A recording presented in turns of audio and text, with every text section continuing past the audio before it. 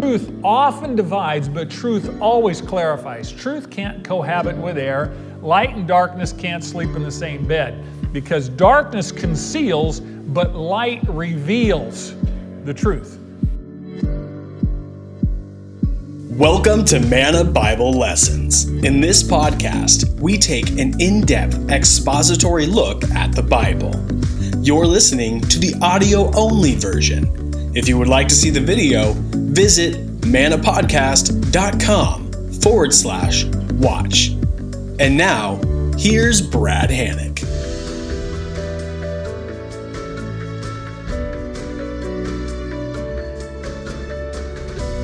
Fellow students, if you would open your Bibles to Ephesians chapter 4.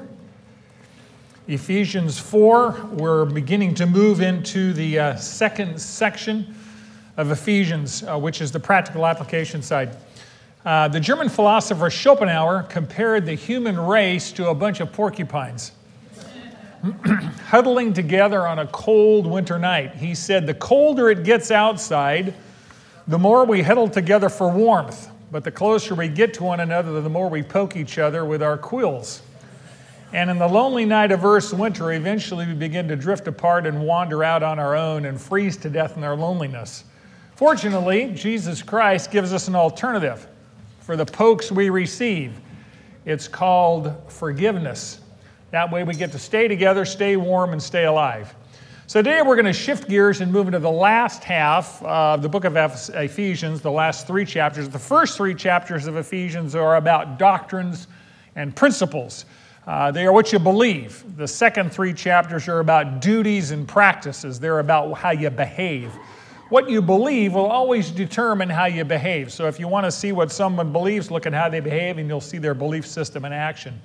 So in the first three chapters of Ephesians, Paul discusses our wealth, our position in Christ. In the last three chapters, he talks about our walk, our practices. The first three chapters are about what God has done. The last three chapters are about what we must be and do. The first three chapters, Paul talks about what God's plan is to bring all things together under Christ and establish His body, His church here on earth. The last three chapters, Paul delineates how Christians should actually live to make that plan a reality. So chapters 1 through 3 talk about our spiritual birth, and chapters 4 through 6 to talk about our spiritual life. You know, at this church, and specifically in Manna, life together is one of our motives, one of our mottos. And yet, as most of us know, especially those of you who live with people, living with people is sometimes not easy because they are not like us. The plain truth is most people don't see the world the way we see it. And their point of view is downright annoying because they don't agree with our point of view. The story is told of two Quakers who were chatting. One Quaker said to the other, you know, sometimes I think that everyone in the world is a bit off except for me and thee. And sometimes I wonder about thee. Comedian Meryl Marco once observed, it's just like magic. When you live all by yourself, all your annoying habits just disappear. There's a price tag on that though, right? So Paul opens the application part of this book, this letter, Ephesians 4, verse 1, and he says, with an exhortation, therefore, in light of the first three chapters, in light of the doctrine, in light of what God has done, I, the prisoner of the Lord, implore you to walk in a manner worthy of the calling with which you have been called. Here's the principle. When God's people live together in loving unity, Jesus is made visible to a watching world. When God's people live together in loving unity, Jesus is made visible to a watching world. Now, this is the topic sentence for the rest of this book. This really is the topic sentence, walking worthy. The last three chapters of Ephesians show us how we can walk worthy of our calling. And Paul is a prisoner of the Lord. We talked about that a couple weeks ago, that he's not a prisoner of Rome. His entire life is under the authority of Jesus Christ, and he's a prisoner of the Lord. And for Paul, the cost of obedience, the cost of following the Lord was persecution and prison, and he was very willing to pay that price of obedience. And he, the prisoner of the Lord, who paid a tremendous price for following Christ, says, I implore you to walk worthy. I strongly urge you, the word implore is strongly urge, step by step, day by day, decision by decision, choice by choice, he says, live in loving unity with one another. That is our calling. That's the calling, to live together in loving unity. And he says, walk worthy. And the word worthy it's like a scale. And the scale has two weights, right? One on each side. And the whole purpose of a scale is to weigh things. So on one side of the scale is God's grace that saved us, God's grace that keeps us. That's the gospel. On the other side is our conduct, how we live in light of that grace. And Paul says our daily choices should be in alignment with God's call. They should be consistent with God's call. You've got all this grace on one side. On this side, we need to live according to that grace. Live in light of that. Live with that kind of weight so that they balance. Walk in a way that pleases God.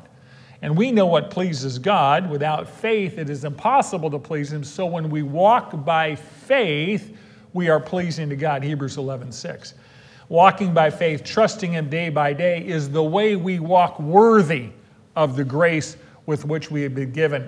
And for those of you in this morning's service, you got a little taste of the price tag that our four parents paid for us to have the Bible in our hands. If you haven't heard that sermon yet, 11 o'clock, you need to be there. So Paul says, walk worthy of the calling. Now, there's actually two calls here. One's a vertical calling and one's a horizontal calling. The vertical calling is our relationship with Jesus Christ, our relationship with God, and our horizontal calling is our relationships with each other. We have God's call to be saved, right? Romans 8:30, God calls, He says, you be saved. Come to, you who are thirsty, come, drink of the water, whosoever will, come, right? That's the first call. The second call is, you who have been saved, live in loving unity with each other. Live in loving unity with each other. And this is what Paul's actually talking about. He's not talking about the call to be saved. He's assuming you are saved. He says, your call as followers of Jesus is to live with each other in loving unity because of the testimony this provides to the watching world. Jesus said in John 13:35, by this, all men will know that you are my disciples if you tolerate each other. If you kind of tolerate each other. If you what? Love each other. John 17:21. This is the great high priestly prayer. Jesus is talking to His Father just before the cross, and He's praying and He says to His Heavenly Father that they, my followers, the disciples, that's you and me, may be one, even as you, Father, are in me and I in you, that they may also be in us. For what purpose? That the world may believe that you sent me. The strongest evidence to the world that Jesus Christ, the leader of the church, is God Himself, is when the church loves each other. Amen. There is no powerful testimony, more powerful testimony other than loving unity inside the church. And unity is such a supernatural testimony because the world absolutely does not have it. It doesn't take a rocket scientist. You look in our culture and what do you see? Fragmentation. Huge amount of fracturing. The normal course of any human relationship is to separate. You don't have to work at separating your marriage. You just neglect it for a few months and you'll start to separate. That's the nature of human nature because selfishness strangles relationships and we sinful human beings are naturally selfish. Ever since Cain killed Abel, humans have been busy destroying each other, and our culture today, you're just seeing it done on steroids because we now have the technology to do it on kind of a macro level. When Paul uses the word unity, he's not talking about uniformity. Uniformity is outside pressure to conform to a set of rules so that everyone is identical. You know, you wear a uniform so you all look alike. That's not what he's talking about. Unity is a voluntary state. It's an internal state. It's a state that embraces diversity. The world out there cannot produce unity in diversity. We talk a lot about diversity in our culture and the value of it, and I agree with that. But when we try it without Jesus Christ, what do we get? Conflict, fragmentation, name calling, all sorts of interesting, ungodly behaviors, because the world can't produce that unity. It can only demand uniformity. And that's what we have in our culture today.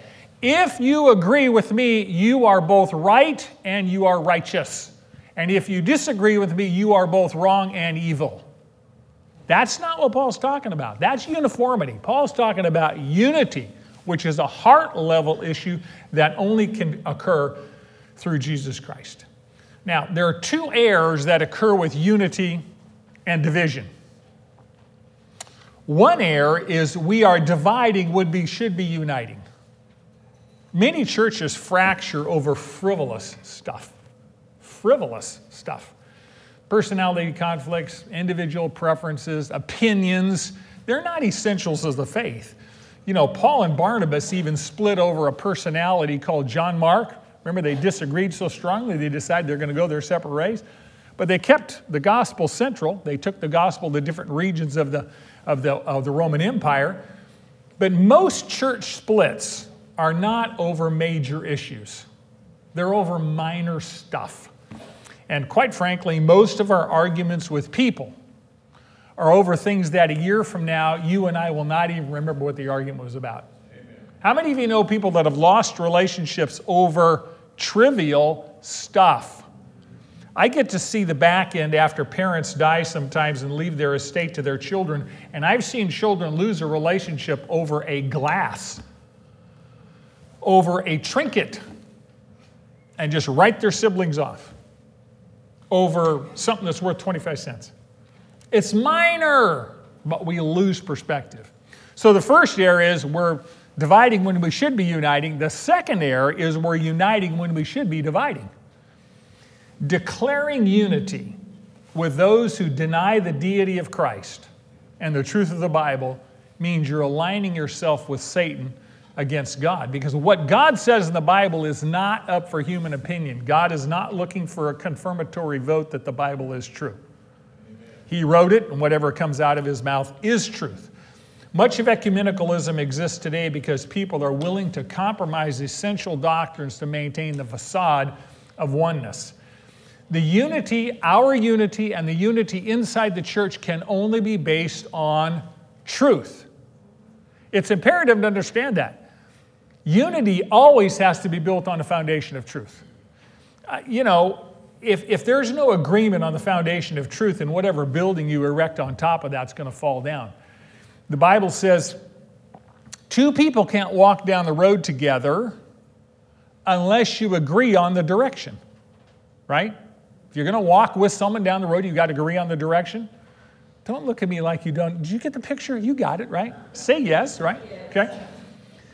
The Bible says, Christian, marry another Christian. Because if a Christian marries a non-Christian, you have trouble. You have different destinations and therefore different directions. And there's always tension between the Christian and the non-Christian because one of you is going one way and the other one's going the other way. It's very difficult to make that work. So unity always has to be based on truth. Before Jesus prayed that his disciples would be one, in John 17, he prayed that they would be set apart and made holy by the truth. So we look and say, well, what does that mean? Well, Jesus prayed in John 17:17, sanctify them in the truth. And how did he define truth? Your word is truth. You carry the truth in your lap. You can read it. It's comprehensible. It's content that is understandable and clear. It's really, really remarkable. And the world looks and says, how do you know you have the truth? Well, God's word is the truth, and it's externally verifiable, and it came from God. The world has problems with truth because truth often divides, but it always clarifies. Truth often divides, but truth always clarifies. Truth can't cohabit with air. Light and darkness can't sleep in the same bed because darkness conceals, but light reveals the truth. You know, I've had people say to me, Brad, not everything in this life is black and white. Did anybody say that to you? That's true. But there are things that are black and white. And it's imperative that we know the difference.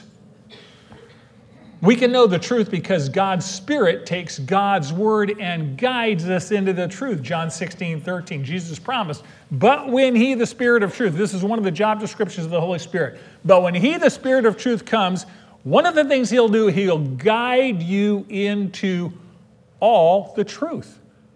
This is remarkable. You have God's Word in your lap, and you have God Himself living in you and us, who will guide us into truth so we can know the truth, and on the basis of that truth, we have unity.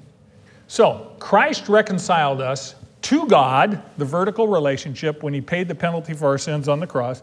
He also reconciled us to each other when He forgave our sins as well. So Paul says, look, in light of what God's done for you, forgiven your sins, all of your sins, he says, I want you now to live up to the position you have in Him. I want you to walk worthy of that calling. I want you to live in loving unity with each other. And you say, well, how do you do that? Well, it requires a set of attitudes, of fruits of the Spirit that reveal themselves in outward actions. Let's look at verse 2 to 3. You walk worthy with all humility and gentleness, with patience, showing tolerance for one another in love, being diligent to preserve the unity of the Spirit in the bond of peace. Here's the principle. The ligaments of Christ's love hold His body together, and we are commanded to preserve that unity with zeal and humility. The ligaments of Christ's love hold His body together, and we are commanded to preserve that unity with zeal and humility. And Paul uses the word all humility. Now, humility literally means lowliness of mind. It's the opposite of arrogance. It's the opposite of pride. Humility serves others. Humility doesn't serve yourself. Actually, humility is seeing yourself from God's point of view, not from your point of view. Because when we look at ourselves from our point of view, we obviously don't see ourselves accurately. Romans 12 says, don't think of yourself more highly than you ought to think, but think so as to have sound judgment. Well, that agrees with God's judgment, right? Humility depends on seeing yourself from God's point of view and seeing others from God's point of view. Unity not only depends on truth, unity depends on humility. Philippians 2:3. I love this verse, but when I try to apply it, I fall on my face. It says, do nothing from selfishness or empty conceit, but with humility of mind, regard one another as more important than yourselves. This sounds like servanthood, doesn't it? That's what's required for unity to take place. That's what's required for family relationships to take place. It's a willingness, it's a desire to regard each other as more important than yourself so that you will serve them and not yourselves. Humility is number one. Number two is gentleness. Gentleness, another word for that is meekness, which means power under control. Power under control. It means emotional self-control. In our culture today, on social media, you do not see a lot of emotional self-control. Isn't that correct? People say things that you think to yourself, are they in their right mind? Assuming they have a right mind to be in, right? Without the Holy Spirit, we are inherently self-centered. We are not meek. We are arrogant. Paul says the fruit of the Spirit, love, joy, peace, patience, one of them is gentleness, power under control, submission to the will of God. Now in the Greek, meekness was used to describe a soothing medicine, a colt that had been broken, or a soft wind. Meek. All three of them describe power under control. Gentleness or meekness is the opposite of self-assertion, and we live in a very self-centered culture. See, meekness is a virtue of the strong, not the weak.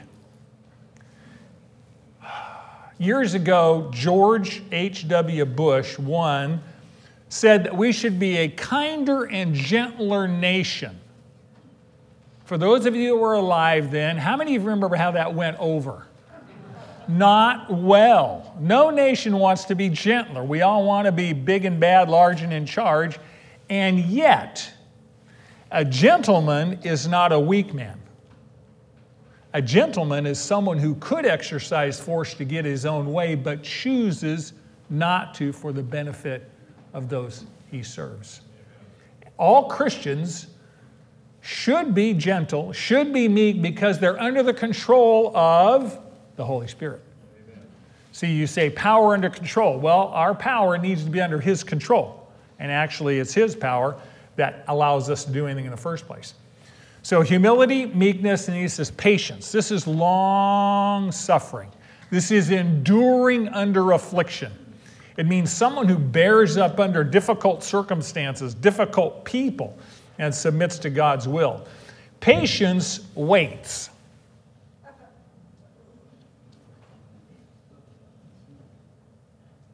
On God. Abraham was promised that he was going to have a son, he and Sarah, and he waited and she waited 25 years. That's a bit while to wait after the promise. God told Noah to build an ark. Took Noah and his family 120 years to build the ark because God promised rain and no one had ever seen rain. It had never rained. Moses endured 40 years of affliction with God's people in the wilderness. Patience waits on God, doesn't get ahead of God. The Greek here is macrothumia. Macro, you know what macro is? Big, long. Thumia is temperature. So a patient person, a macrothumia person, has a long fuse, has a high boiling point, bears up under insult and injury without complaining or retaliating. It's the opposite of someone with a short fuse. You have anybody in your life with a short fuse? I mean, you got to be on eggshells all the time because they can just blow very, very quickly. They have no emotional self-control. Here's my favorite definition of patience. I borrowed it, but I wished I'd have written it. Patience is gracious in the presence of fools. And many of you have had a lot of practice this week being patient because you've been surrounded by fools. Correct? Of course, your neighbors are saying that about you. Getting along is not easy. This business about loving unity requires character traits that can only come from God. He says showing tolerance. The word tolerance here is not just what we call politically correct tolerance. It literally means forbearing love. And forbearing love means literally to suppress with silence or to throw a blanket over. Forbearing love throws a blanket over wrong. 1 Peter 4:8 says, above all, keep fervent in your love for one another, because love covers a multitude of sins. You know how you know if you have this or not? When you tell someone you love, your spouse, your friend, your kids, your neighbors, whatever, if you do this, this is what's going to happen. This will be the outcome. And they do it anyway. And the outcome happens. And you want to go over and say, don't you? I told you so. And you don't. Because love throws a blanket over their folly, their sin. That's what he's talking about, forbearing love. If you're a spouse, if you have children, grandchildren, if you have friends, the way you keep the relationship going, the way you keep love fervent is covering those sins, letting them go. Forbearing love suffers long and is kind. It's not a grit your teeth, I got to put up with you. Jesus said in Matthew 5:43, love your enemies, bless those that curse you, do good to those who hate you. That requires supernatural power, the Holy Spirit. It means bearing with another's shortcomings in love.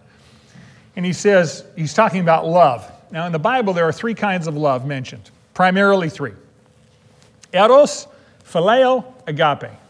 These are all Greek terms. Eros is erotic love. It's sexual love, it's sensual love.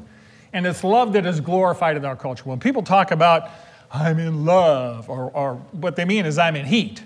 That's essentially because this is what they're talking about. They're talking about erotic attraction. We're being real here, right? That's just how the culture operates, right? It's flesh. It's all about what pleases me. Erotic love in our culture is a love that takes, not a love that gives. Phileo means brotherly love, and it's where we get the name of our city, Philadelphia, right? The city of brotherly love, right? Yeah. Phileo love is reciprocal love. It gives and it takes. It's friendship. You bring this to the table, I bring this to the table. You do this, I'll do that. You scratch my back, I'll scratch your back. So phileo love is reciprocal. It gives and takes. Agape is God's love. It is unconditional love, and it gives. It's completely selfless. So eros takes, phileo gives and takes, agape gives and gives and gives and gives. It's unconditional love because it seeks the other person's highest good regardless of cost. Agape is never about me. It's always about you. And that's what Jesus Christ did. Even though he was rich, yet for your sakes he became poor, that we through his poverty might become rich. That's sacrificial love, and that's Jesus' love, and that's the love that's required to live together in unity. He says, furthermore, you have to be diligent at it. And the word there is endeavor. It literally means to work hard at it and to be in a hurry to complete it. Another word for that word diligent is zeal. It means I'm going to put hard effort into getting this job done, and I'm urgent about getting it done. So do it, and do it now. That's what he says. Don't let disunity fester. If you let issues fester in your relationship, how many of you heard the phrase, time heals all wounds? That only works if you have dementia.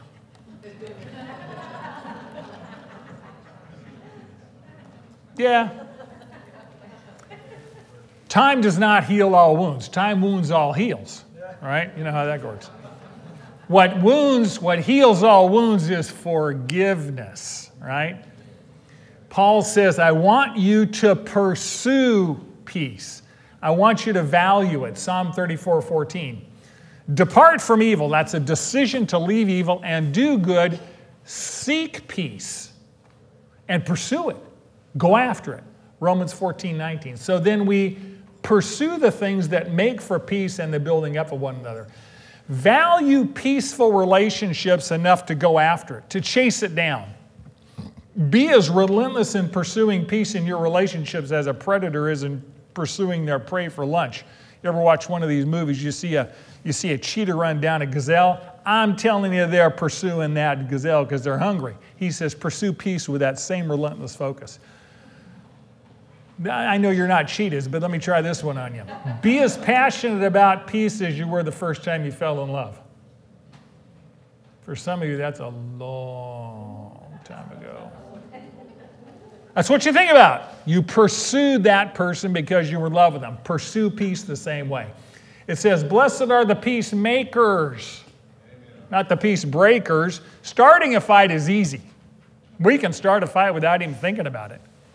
Making peace is hard work. Paul says, be diligent about making peace. And we pursue peace in order to preserve the unity of the Spirit and the bond of peace. See, you and I don't create unity. God already has created unity when he forgave us of our sins. He's created that. We are to preserve that unity. And we're not talking about organizational uniformity. The unity of the Spirit is really organic. He grows it inside of us. He shapes us like Jesus as we grow in maturity. As we grow in maturity in Jesus Christ, the Holy Spirit is the one who changes our hearts and gives us the ability to love people who are very different from us. This is not natural human behavior.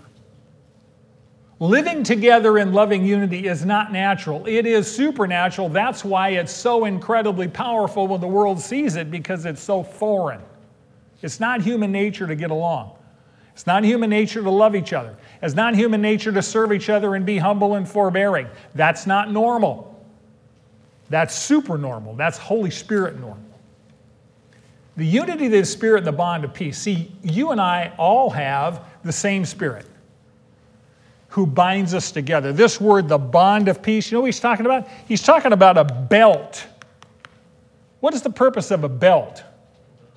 To hold your pants up. Right? It kind of cinches everything in, and back in the day when they wore a robe, they wore a belt. It kind of held everything together. Now, the other word for bond is ligament. Ligament. Have you ever looked at the structure of the human body? Ligaments connect bones with bones. Tendons connect bones to muscles. Right? A tendon connects a bone to a muscle. A ligament connects bone to bone. If your ligaments let go, the bones have nothing to hold them together and the structure falls down. Ligaments don't get a lot of blood flow. So if you tear a ligament, that's a 6-month process to heal. That's a big deal. Sometimes you actually have to staple those things together. So ligaments that fasten our bones together, they help us stand up in structure. And what keeps the body of Christ bound together is the ligaments of His love. That's the word picture, ligaments that bind bone to bone together. We are part of the body of Christ, and the Holy Spirit holds the body of Christ together through those ligaments of love. Colossians 3:14 says, beyond all these things, put on love, which is the perfect ligament of unity. Perfect bond of unity, perfect belt of unity. See, the love of Jesus is the ligaments that holds us together. You and I are Christ's body, right? We are His hands, His arms, His feet, His back, His neck. And what holds us together is Jesus' love. And we're commanded to preserve that peace, that loving unity, by putting on love. Like you put on a coat, you put it on and you wear it. Now you can take that coat off too, right? You can put that loving coat off and put the coat of selfishness on and behave like you normally do without Christ, and bad things occur. So he says, put on love. Every morning, put on love. The source of this unity is not us. It's God. Verse 4-6, which we're going to open right now, gives us 7 causes of that unity. Where does it come from? And it's going to involve all 3 members of the Trinity. All 3 members of the Trinity. You know, the truth is we often feel closest to people we have the most in common with, correct? The people we have the most in common with, it's easy to identify with them. It's easy to feel one with them. We have a lot in common with them. They like what we like. Paul makes a list here in verses 4-6 of some of the things that Christians have in common, and they all come from God. Let's look at them. Verse 4, there is one body and one Spirit, just as you were called in one hope of your calling, one Lord, one faith, one baptism, one God and Father of all, who is over all and through all and in all. Here's the principle. The source of loving unity in the church is our common connection with God through faith in Christ. The source of loving unity in the church is our common connection with God through faith in Christ. A.W. Tozer once wrote, has it ever occurred to you that 100 pianos all tuned to the same tuning fork are automatically in tune with each other? They are of one accord by being tuned not to each other, but to another standard to which each must individually bow. So 100 worshipers meeting together in church, each one looking away to Christ, are in heart nearer to each other than they could possibly be were they ever to become, quote, unity conscious and turn their eyes away from God to strive for closer unity with each other. What we have most in common is Jesus. Verse 4 is all about the Holy Spirit. All 3 members of the Trinity are involved in the source of our unity. Verse 4 says, there is one body. He's talking about the body of Christ. The church, the body of Christ, is the universal community of believers in Christ Jesus. Regardless of denomination, language, temperament, location, culture, gender, economic status, regardless of all that external stuff, Everyone equally belongs to the one body of Christ. We talked about that last time. Jew, Gentile, slave, free, rich, poor, it doesn't matter. You belong equally to the body of Christ. Now, different peoples are at different levels of maturity, but all true believers in Jesus are united because they belong to the one body of Christ. We all belong to the universal body of Christ. Of course, we also should belong to a local body. We not only belong, what we have in common is one body, we also have the same Spirit, one Spirit. The same Holy Spirit dwells in you that dwells in me. 1 Corinthians 6:19, or do you not know that your body is a temple of the Holy Spirit, who is within you, whom you have from God, and that you are not your own, you have been bought with a price, therefore glorify God within your body.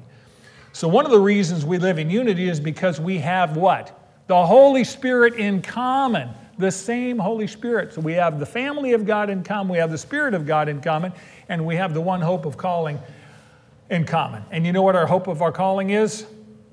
Heaven. Heaven. We all have heaven to look forward to.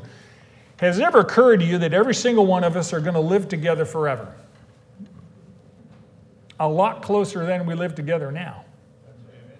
So we probably should learn how to get along down here. Because up there, you're going to be a lot closer than you are down here. See, our hope of heaven is certain because God's already given us a down payment on heaven. You know when you buy a house, you put a down payment down?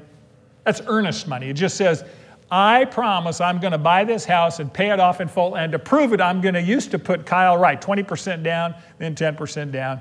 Now sometimes you can buy a house with no money down. But most of the time, down payment. So the Holy Spirit is our down payment that guarantees our place in heaven. The other word for that is an engagement ring. A down payment on a marriage is an engagement ring. When you give your bride an engagement ring, you're promising that marriage is coming, and the Holy Spirit inside us is God's promise that someday we'll see Him face to face. 1 Corinthians 13:12 says, now we see in a mirror dimly, but then face to face. Now I know in part, but then I will know fully, just as I have been fully known. So in this life, God the Holy Spirit comes to live inside each of us. And when the church loves each other with Jesus' love, when the church really loves each other with Jesus' love, and we really live together in unity, you know what that's called? A little taste of heaven on earth. And the world longs for that because it's not out there. That's why when we live together and love each other as the body of Christ, it is such powerful testimony to the reality of Jesus Christ. So verse 5 switches from the Holy Spirit to Jesus, God's Son. We have one Lord. Jesus Christ is the Lord of the church, the head of His church, who died for us, lives for us, one day is going to come for us. There's only one Savior. Acts 4:12 says there is salvation in no one else, for there is no other name under heaven given among men whereby we must be saved. So we have the same Lord, we have the same Savior, Jesus Christ. What we have most in common is Jesus Christ. On Thursday, March 19th, 2015, about 50 members of Valley Baptist Church were near the Temple Mount in Jerusalem at the Pool of Bethsaida. Right next door to the Pool of Bethsaida is St. Anne's Catholic Church. And it has these amazing acoustics. And we wanted to sing in there, but there was a whole line of other churches, people wanting to sing in there as well. You have to wait your turn. So we're in line, and there's a church directly in front of us from Nigeria, probably 30, 35. And they are underneath the dome, and they're singing How Great Thou Art. And the sound just resonated. I mean, it was your shower on steroids. It made all of us sound incredibly musical, unbelievable. So they began to leave. We moved under the dome, and we invited them to join our circle in singing Amazing Grace. So we have a church from Nigeria, a church from the Central Valley. We're singing Amazing Grace under the dome, and the music is glorious. And we're singing to our King Jesus, and the Holy Spirit is bringing our hearts together like you can't believe, and we're hugging and crying and singing. And I thought, this is a little taste of what oneness in the body of Christ is all about. And I never saw them before, and I will never see them again until we get to heaven. But the Lord made us one, and what we have in common is King Jesus. And that's all we need. We have one faith. We share the truth of God's word, the one faith that's once delivered for all of the saints. We have one baptism. For one by one Spirit, we were all baptized into one body. And we have one God and Father who is over all and in all and through all. There is only one God. Israel's great confession in Deuteronomy 6 says, "Hear, O Israel, the Lord our God is one Lord, and this God is characterized as our Father." And this Father is over all. In other words, all believers in Him, in His Son, are members of His family. Have you ever thought it interesting that we say in the Lord's Prayer, it starts with the word our Father, not my Father. We share this Father because we are family. So you look at the things we have in common. One Lord, one faith, one baptism, right? One Spirit, one body, one hope, one Father. We have a phenomenal amount of things in common. Everything that matters we have in common. We're going to the same destination. God is the source of our unity, and we preserve that unity when we use the gifts that the Holy Spirit has given to us, verse 7. But to each one of us, grace was given according to the measure of Christ's gift. Here's the principle. At salvation, Jesus graciously gives to each of us a specific ability to serve God, and He expects us to use it. At salvation, Jesus graciously gives us a specific ability to serve God, and He expects us to use it. And He says each one, every single member of God's family, of course, has been saved by grace, but at salvation, Jesus Christ, God, gives each family member at least one spiritual gift. And that spiritual gift that you have and I have, because we all have different gifts, is a divinely empowered ability. It's a supernatural ability from the Holy Spirit that He gave to you in order to serve and build up the church. And it says God measured it out to you. He literally knew you before the creation and measured out to you the exact ability that He wants you to have. Ephesians 2:10 says He gave you the good works to do. So you have a job description already written down from before you were born, and He gave you the gifts that you need in order to complete it. He says, now I want you to use it. I want you to use that ability that I gave you to accomplish the purpose that I've given you to do. And God knows exactly where each person's ability fits into the church at large and what role we're supposed to play. 1 Corinthians 12 says, now there are a variety of gifts, but the same Spirit. The Holy Spirit gives all the gifts. And there are a variety of ministries, but the same Lord Jesus. There are a variety of effects, but the same God who works all things in all persons.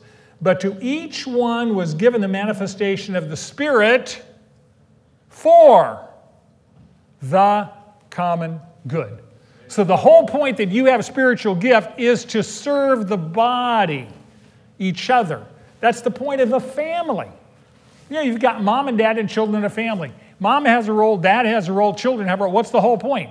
For the good of the family, not the good of myself. We serve each other in the family. We serve each other in the family of God.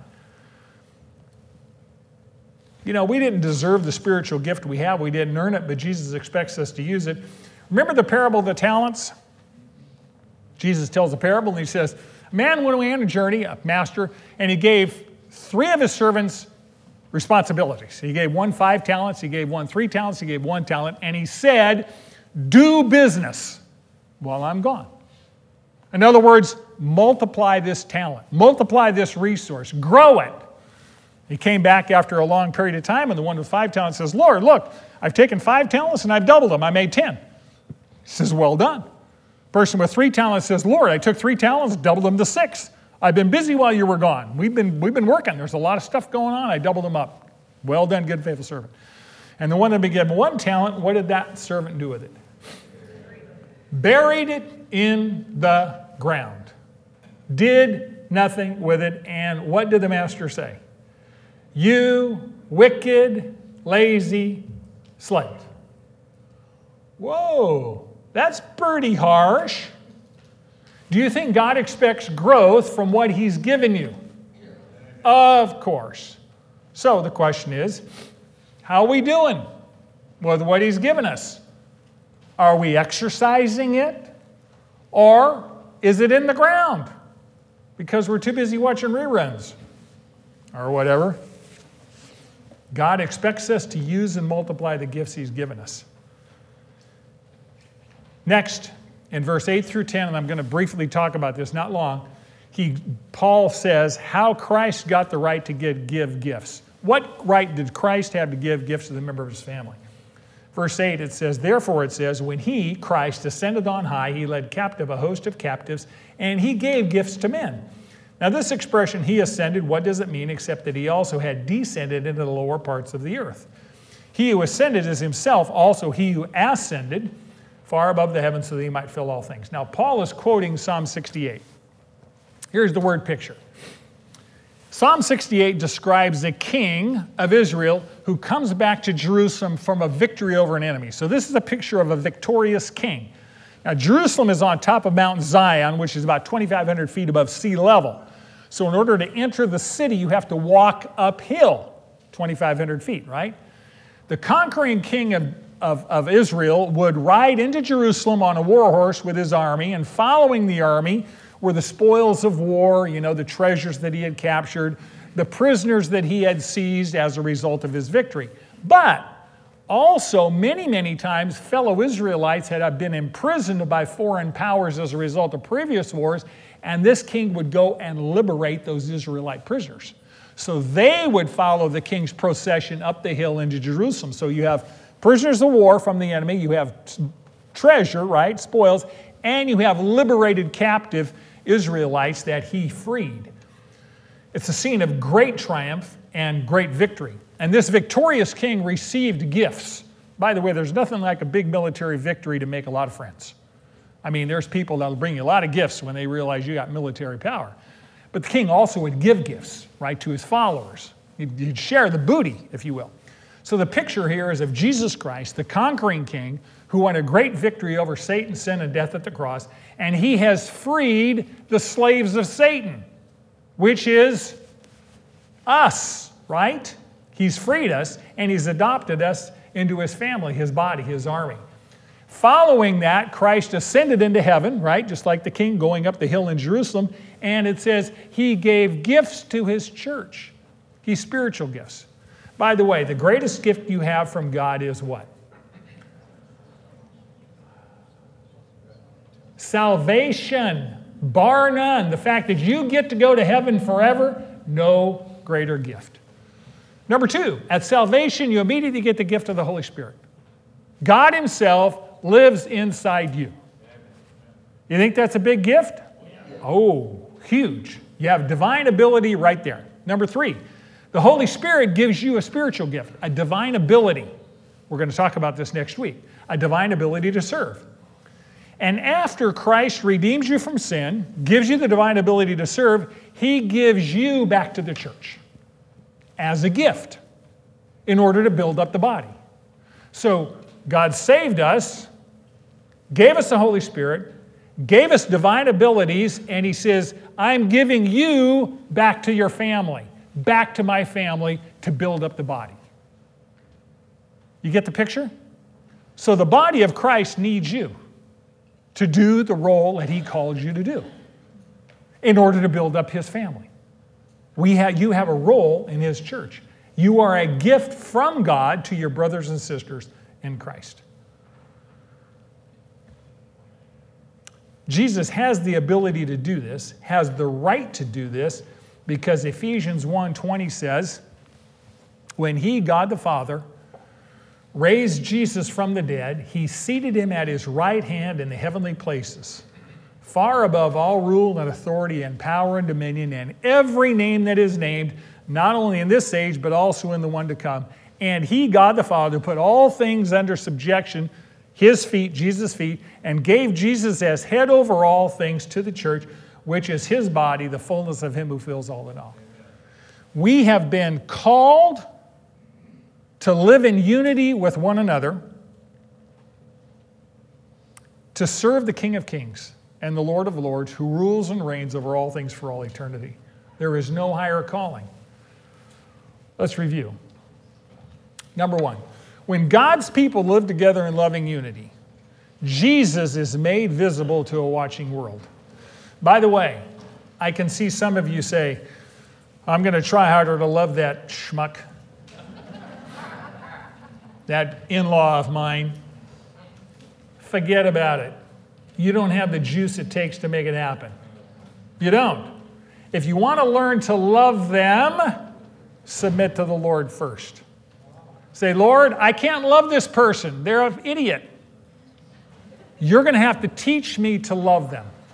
I need your spiritual power. I need you to teach me to love them humbly, gently, with forbearance. That's divine work of God to teach you to love the unlovely. Of course, they're praying the same prayer about you, right? Understand. When we do that, the world sees Jesus, and it's the strongest witness ever. Number 2, the ligaments of Christ's love hold his body together, and we are commanded to preserve that unity with both zeal and humility. Zeal, get it done now, and humility, which says, Lord, I am a servant like you're a servant, not arrogantly. Number 3, the source of loving unity in the church is our common connection with God through faith in Christ. Loving each other is not easy. It requires sacrifice. Jesus Christ is our model, and he's also our power source. And lastly, at salvation, Jesus graciously gives each of us the spiritual ability to serve God, and he expects us to use it. So if you're not serving and you are sitting, you ought to be really uncomfortable about now. You ought to be sitting on a pitchfork all the way up your spinal column saying, I need to get off my blessed assurance and be serving the Lord wherever he called me to do. And that doesn't mean down here at church. It may mean changing diapers. That's serving Jesus. If that's what he's called you to do, then do it. It may mean changing your parents' diapers. That's called serving Jesus, the elderly parents. I don't know what service you're called to do, but you are called in the name of Jesus to serve his body. And if you don't know, ask him. He will show you. Okay? Next week, Lord willing, we'll stay in Ephesians 4, go through the next probably 12, 13 verses, so please read ahead. Now that you know, do. I do love you all very much. It's a privilege to be part of the Manna family. You've been listening to the Manna Bible Lessons podcast. Don't forget to subscribe, rate, and review Manna Bible Lessons on Apple Podcasts. It really makes a difference. Manna meets at Valley Baptist Church at 4800 Fruitvale Avenue in Bakersfield, California, every Sunday at 9:30 a.m. in the choir room. We would love for you to join us. For more information about the podcast and class, visit mannapodcast.com. Thank you for joining us, and now that you know, do.